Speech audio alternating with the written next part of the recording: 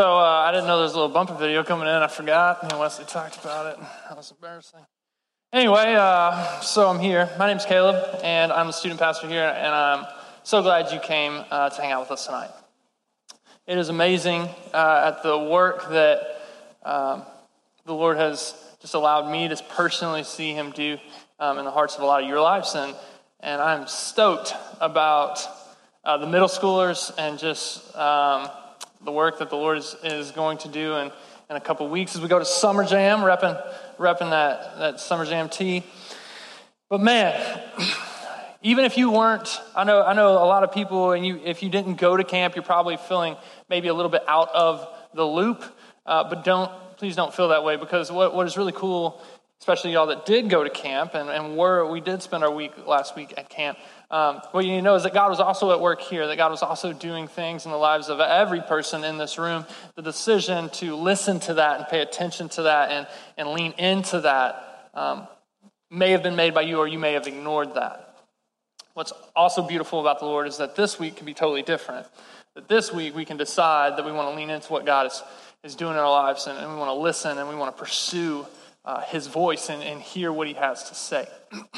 And so what we're going to do, what the Lord put on my heart just for this summer, was this series where we're just going to go through the summer. We're going to ask one question, is who do you say Jesus is? And that's the question that we want to answer all summer. Because if I went around this room and I asked that question, okay, who do you say He is? Who is He to you? That everybody would likely have a different answer. Some of you, if you were like really completely honest, you'd say, He's a stranger to me. I know about Him, but I don't know Him. Some of you would say, I don't even know Him at all. Some of you would dig way deep down to that most meaningful Sunday school answer you could think of.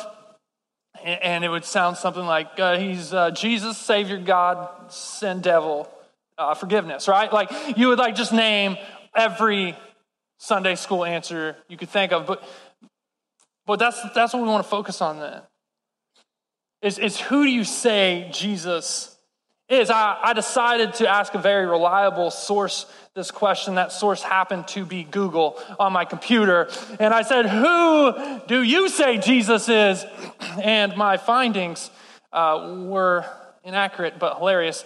They look something like this. So this was my first find. Jesus is absolutely my homeboy. And then you go on and you see that there's also Jedi Jesus, which not super into. I mean, I like the lamb there. That's kind of weird hand. And then if we go on, we have bearded baby Jesus. I don't know if when you think of Jesus, that's the one that comes to mind. For me personally, this is most creepy form of Jesus that you could possibly find. And then you also have this one, slightly weird, censored him. This is Dreadlocks Jesus. He's actually pretty ripped. But this is all the forms of Jesus. We could go on.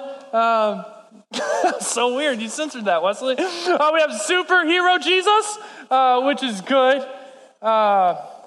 Yeah, it doesn't make you think Jesus is make-believe at all. And then you go on, scared Jesus, scared Jesus, kind of accurate, maybe not really, no. And then you got mugshot Jesus, is that right? Okay, there's mugshot Jesus. If Jesus decided, you know what, I'm going to jail for something for real, and they're going to take a mugshot, I feel like maybe mugshot Jesus. And then I think we got one more or two more, maybe. Oh yeah, violent Jesus, yeah. So there's that one, He's forgiving. Say hello to his little friend. And then lastly, you've got classical cartoon Jesus, the one we know and love. These are all accurate pictures. They were actually taken in the life of Jesus. So, kind of interesting that even if you ask the world's source of answers, you get such a wide variety. And none of them, at least in my heart or mind, seem to accurately depict not only the physical person of Jesus, but the actual character of Jesus. The actual Jesus who was God in human form on earth. And the reason this is important, I want you just to really hear this tonight. The reason this is important is because who you say Jesus is determines how you will live your life. That everything about your life really revolves around this question on who you say Jesus is. For some of you in here, you're like, yo, I heard that I was shooting somebody with a bow and arrow tonight. And so I came, but in my life, Jesus is nobody. Who is Jesus to me? I don't care. And what you need to know is then your life and all the decisions you make are based on that truth in your life, on that answer. Some of you say, man, he is the Savior of my soul. He redeemed me. He rescued me. He forgave me. He died for me. And then your whole life is revolving around that truth and that belief and that answer. That who you say Jesus is has a drastic impact on how you will live your life. Back to the question about shooting somebody with a bow and arrow, I'm just shooting Benny. That's the only person I'm aiming for. This whole time, yeah, that's an applause worthy. Yeah, absolutely. Full sin to the face. All right, so no, for real though, I love Benny. So, yeah, hashtag full sin squad. All right, I lost. I went down that road. So Jesus actually, in Matthew 16, what's kind of cool, Matthew 16, Jesus actually approaches his disciples and he actually confronts them with this question. And this is kind of how it goes. He says, when Jesus came to the region of Caesarea and Philippi, what you need to know about that real quick is that region, Caesarea and Philippi, is the place where all the pagan and false gods were worshipped. Like it was the head of the idols, like where you went to worship other gods other than the God. It was in this place. And so it's just kind of ironic that they're in this place and he asked his disciples, who do people say the Son of Man is? Like you know their answer already. It's going to be inaccurate. It says they replied, some say John the Baptist, others say Elijah, and still others say Jeremiah or one of the prophets. And then Jesus stopped and he says, okay, I got it, but what about you? He asked, who do you say I am? See, I think sometimes in the midst of the greatest discouragement and the greatest adversaries, that's when really knowing the answer and having to answer this question really comes into play. When you're in the face of the biggest temptations, when you're around people who are absolutely running the other way, I think that's when Jesus really knocks on our heart and says, hey, real quick, before you decide to do whatever it is that you're going to do, who do you say I am? He's around his disciples in a place where no one knows Jesus and no one loves Jesus and no one believes or trusts Jesus. And he says, hey, who do y'all say I am? I want to ask you, I want you to remember, who do you say I am? And Peter, being faithful, Simon Peter answered, he says, you're the Messiah, the Son of the living God. He stepped up, he answered. He says, here's who I say you are. Jesus replied, he said, blessed are you, Simon, son of Jonah. He says, blessed are you. Let me tell you, I know who your daddy is. His name's Jonah. Blessed are you, Jonah's son. That's important. He says, because this was not revealed to you by flesh and blood. I know who your daddy was, and he didn't tell you this. He says, but my Father in heaven, and I tell you that you are Peter. The word Peter, super interesting. The name Peter actually means Petra.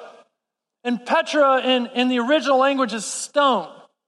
Like, that's a terrible name. Like, I don't know why. But so that's an awful name to name your kid. Don't name him like, hey, there's cauliflower and stone. Right? So like, he says, I tell you, you are Peter. You are the stone. He says, and on this rock, I will build my church, and the gates of Hades will not overcome it.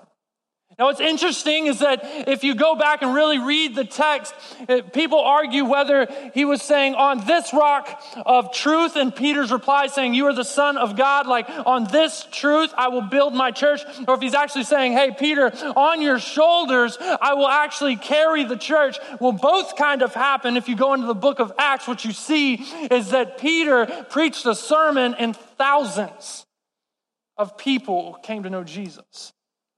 That on the rock of Peter, on that stone, the Lord began to build his church. And on the stone, that he is the Messiah and the truth, that God began to do a new work in the hearts of people. This is important to remember as I go on. And so it's like everything's good. He says, on this rock I'll build my church, and the gates of Hades, the power of hell, will not overcome this. Nothing will overcome this. And he goes on. He says, from that time on, Jesus began to explain to his disciples that he must go to Jerusalem and suffer many things at the hands of the elders, the chief priests and the teachers of the law, and that he must be killed on the third day and raised to life. And so then Peter, the stone, took him aside and began to rebuke him. Rebuke means to like yell at or like to like discipline. Like, I don't know how manly you got to be. Like, Jesus, what did I tell you, right? Like, so he takes Jesus aside and he says, never, Lord. Never. And Jesus is probably like, you're cute. He said, never, Lord. This shall never happen to you. So Jesus is here. I want to just paint this picture real quick. He says, who do you say I am? We're in this town. We're in this place where no one loves me. No one knows me. Who do you say I am? He says, man, you are the Messiah. You are the Son of the living God. And he says, man, that's the right. And on this rock of truth and on you, I will build my church. And he says, and so here's how I'm going to build my church. I have to suffer and I will die, but don't worry, I'm going to be raised again. And Peter, being probably in fear, probably in a hard time. Peter seeing his friend and his teacher and his mentor, and probably even closer than that, his brother say, hey, I'm about to die. He says, whoa. No, Lord, I'm never going to let that happen to you. I'm never going to let that happen to you. Have you ever been at a baseball game? I love to people watch, by the way. I guess that's why it makes me like a good like student pastor, because I just watch y'all. Try not to be like weird about it, but at a baseball game or even like maybe a hockey game, I know it's like kind of more popular in this area and more northern if you're from the north. You ever been to a baseball game or a hockey game and you see the people that are sitting, especially at a baseball game, right behind the batter? It's like the best thing to watch. Like if you get a chance, like just watch them. And what happens is when that batter swings and he fouls one off and he foul tips it and it just shoots straight back. And those people like spill all popcorn, all chairs, right? They're like falling out of their seats because they saw a baseball flying at their face at like 100 miles an hour and they freak out. And for that one split second, they forgot there was a net there. And that's what makes it hilarious, right? Because you're like, you're totally fine, and you just fell out of your seat for no reason. None. There was no reason for that. But they forgot that there was a net there. They forgot that they had some sort of protection. Then I think that's where Peter was that he saw the fastball of life flying at him, and what happened was natural reaction kicked in. He says, whoa, no. That a lot of times, for a lot of us, that if I said, who would you say Jesus is? You could quote as you say, man, he is the Messiah. He is the Son of the living God. He is my Savior. He is God's Son who came to die and to rise again. But when the fastball of life comes at you, you are still responding by natural reaction. That you are still responding to fear. That you are still responding with anxiety and depression. And I don't mean chemical, like, hey, this is just something in your brain that you need medicine for. Those are good things. But I mean that you allow things to make you anxious and depressed. That you allow things to hurt your pride. That you don't forgive other people. That there are some distractions in your life that you allow to come in and you respond to those things. Though like Peter, you would say, no, I believe you're the Son of the living God. I believe you came to save me. But when things get hard, you flinch. When things get hard, you stop trusting that net. And you start reacting on your own as if you're going to dodge that. If you're going to have the willpower to get out of the way of something much bigger than you. And so that's where Peter was. Even though Jesus told him, hey, the gates of hell will not overcome it. I want you to hear that. That the gates of hell will not overcome what I'm going to do in your life. That I have defeated death, that I will defeat death is what he's saying. That there is no power that could separate you from me and from my plan I have for you. Like if that could just sink into my mind, if that could sink into all of our minds, I know our lives would look completely different. That if truly we believe that there was nothing that could separate us from God's plan, from experiencing God's plan, like if we truly said, I'm going to trust you with everything, that I'm going to trust in that when the fastball comes, I'm not going to flinch, I'm trusting you, and I'm going to keep moving forward. That our lives would look completely different if we could grasp that. And Jesus' response, Jesus turned and he said to Peter, it's pretty harsh, get behind me, Satan. I want you to know Satan always uses distractions and discouragement to deter what God's doing. He always will use distraction and he'll always use some kind of discouragement. Like that's two ways that Satan moves, through distraction and discouragement. He says, man, get behind me, Satan.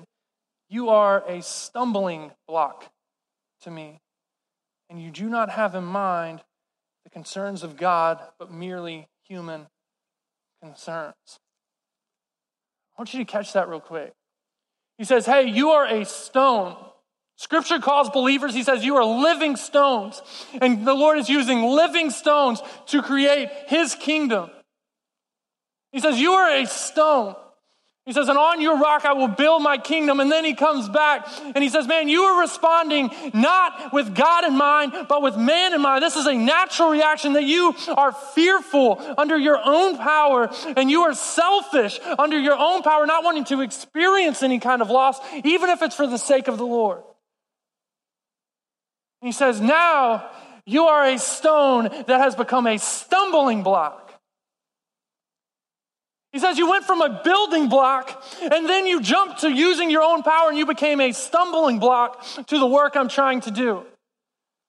That if you are a living stone, if we have placed our faith in Jesus, he said, man, you are a living stone. But the problem is some of us aren't acting as building blocks for his kingdom. Some of us have allowed things to get in our hearts and in our minds. We're believing things that aren't about God's promises and we have become stumbling blocks.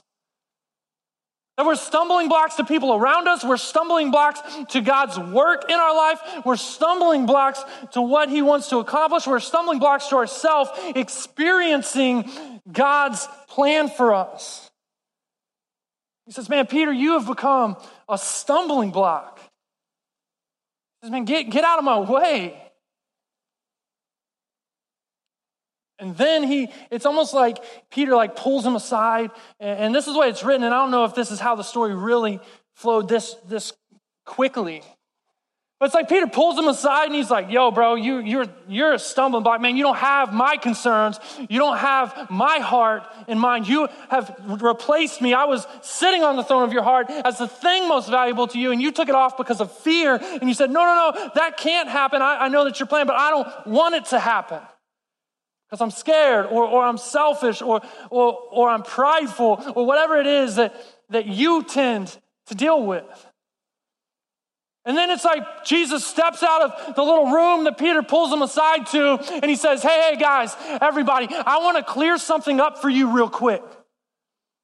He said, I want to make something crystal clear about what's going on with me real quick. And he gets real with them. It says, then Jesus says to his disciples, whoever wants to be my disciple must deny themselves. This is not a request or this is not referring to them carrying a burden. And this is not about them denying things. Like, man, I love ice cream. No, deny myself. No, it's not about denying things. But instead, it's about giving yourself wholly to Christ. That you're giving yourself completely to him. Say, man, wherever you call me, whatever you want from me, whatever your will is for me, I'm trusting it that it is better than my own plan. I'm trusting that your plan is far better and you have far more provisions, and so I'm going to follow that versus my own plan. He says to the disciples, whoever wants to be my disciple must deny themselves, take up their cross, and follow me. For whoever wants to save their life will lose it. Well, whoever loses their life for me will find it. I think sometimes when I've read this, I let everything else blur out this last line. That I get to talk to a lot of students, and usually it's not like, hey man, I want to just talk to you about how great things are going, right? Like often I get to be, and it's a privilege, but I get to be in the place where it's like, yo, I got something going on, I just need some help. I got something going on, and I want to get your opinion on it. I want to hear your heart about it. And usually it starts with 3 words. I don't know. I don't know why. I don't know where. I don't know when. I don't know what. That usually when I talk to people, usually in my own life when I'm struggling, that's the question. I don't know why this is happening. I don't know where I'm supposed to go. I don't know what I'm supposed to do. I don't know when I'm supposed to do it. I don't know how I'm supposed to go about doing these things. And Jesus says that when you follow me, you find life. That when you follow me, not yourself, not your own things, not your wisdom, not your understanding, but when you follow my call on your life, that you find life. That things in life begin to get a lot more clear. That we find life when we follow Jesus. For he is the perfecter of life, and he is the author of life, and he is the saver of life. He says, man, it means wholly committing yourself to Christ. Taking up your cross does not mean literally carrying a cross. It does not mean carrying the burden. Instead, it means a continual, it's not a prerequisite. I want you to hear this. A prerequisite to becoming a Christian. And none of this is a prerequisite to becoming a Christian. He says, no, I'm asking you to continually and daily wake up and say, man, today, Lord, give me the strength to deny myself and give me the wisdom to follow you. That today I'm going to deny myself. Today I'm going to carry my cross. Today I'm not going to hang out with that girl that I know I'm not going to do good things with today. I'm going to deny myself because I know that's not honoring to the Lord. And instead, I'm going to spend time figuring out what God would have me do otherwise. That I'm not going to go to that party, that I'm not going to hang out with those friends, that I'm not going to cuss at my parents, that I'm not going to do whatever it is that is your tendency that you know is not pleasing to the Lord, but you're saying, no, God, instead I'm going to lay my pride down. I'm going to lay my selfishness down. I'm going to lay my own priorities down, and I'm going to allow you to rewrite them. I'm going to allow you to begin to do a new work in me.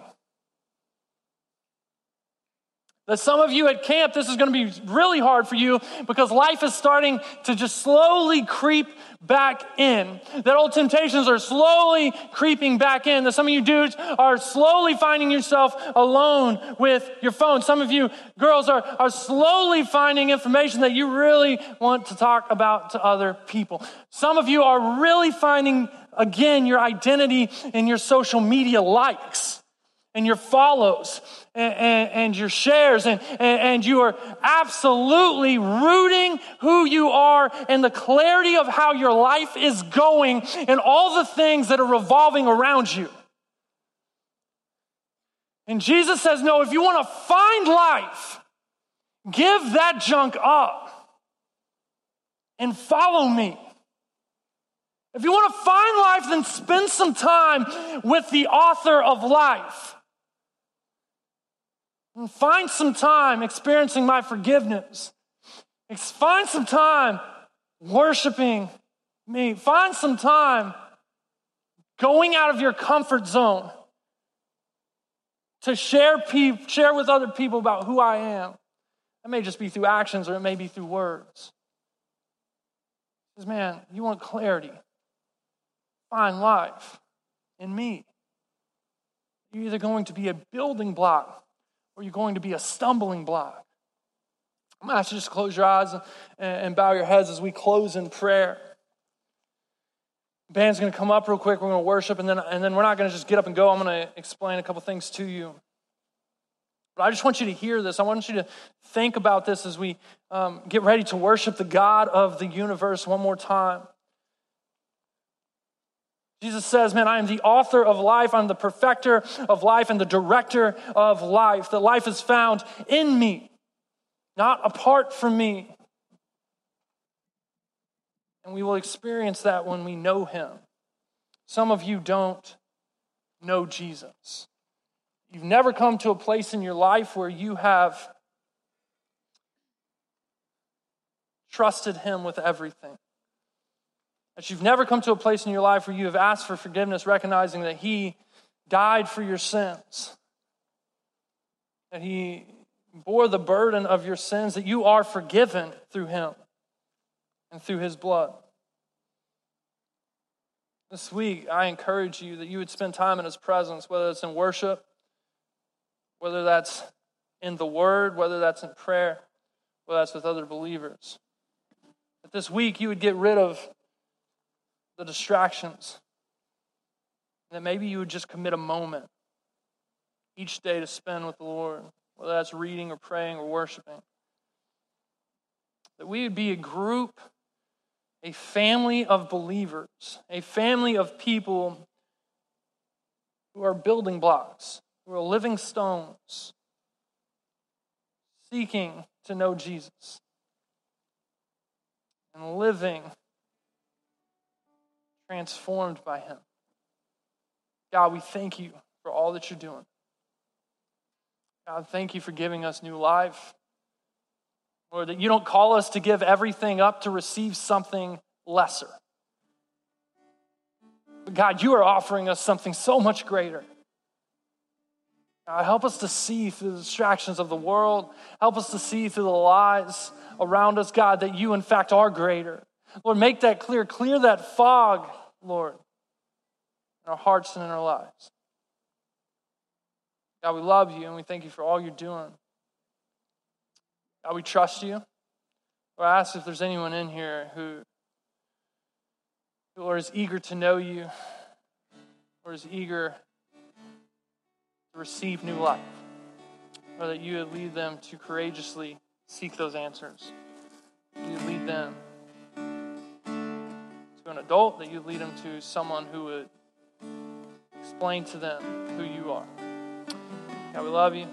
We ask that these noises and these sounds, Lord, we pray and ask that they would be a pleasing sound to you, Lord. In Jesus' name, amen.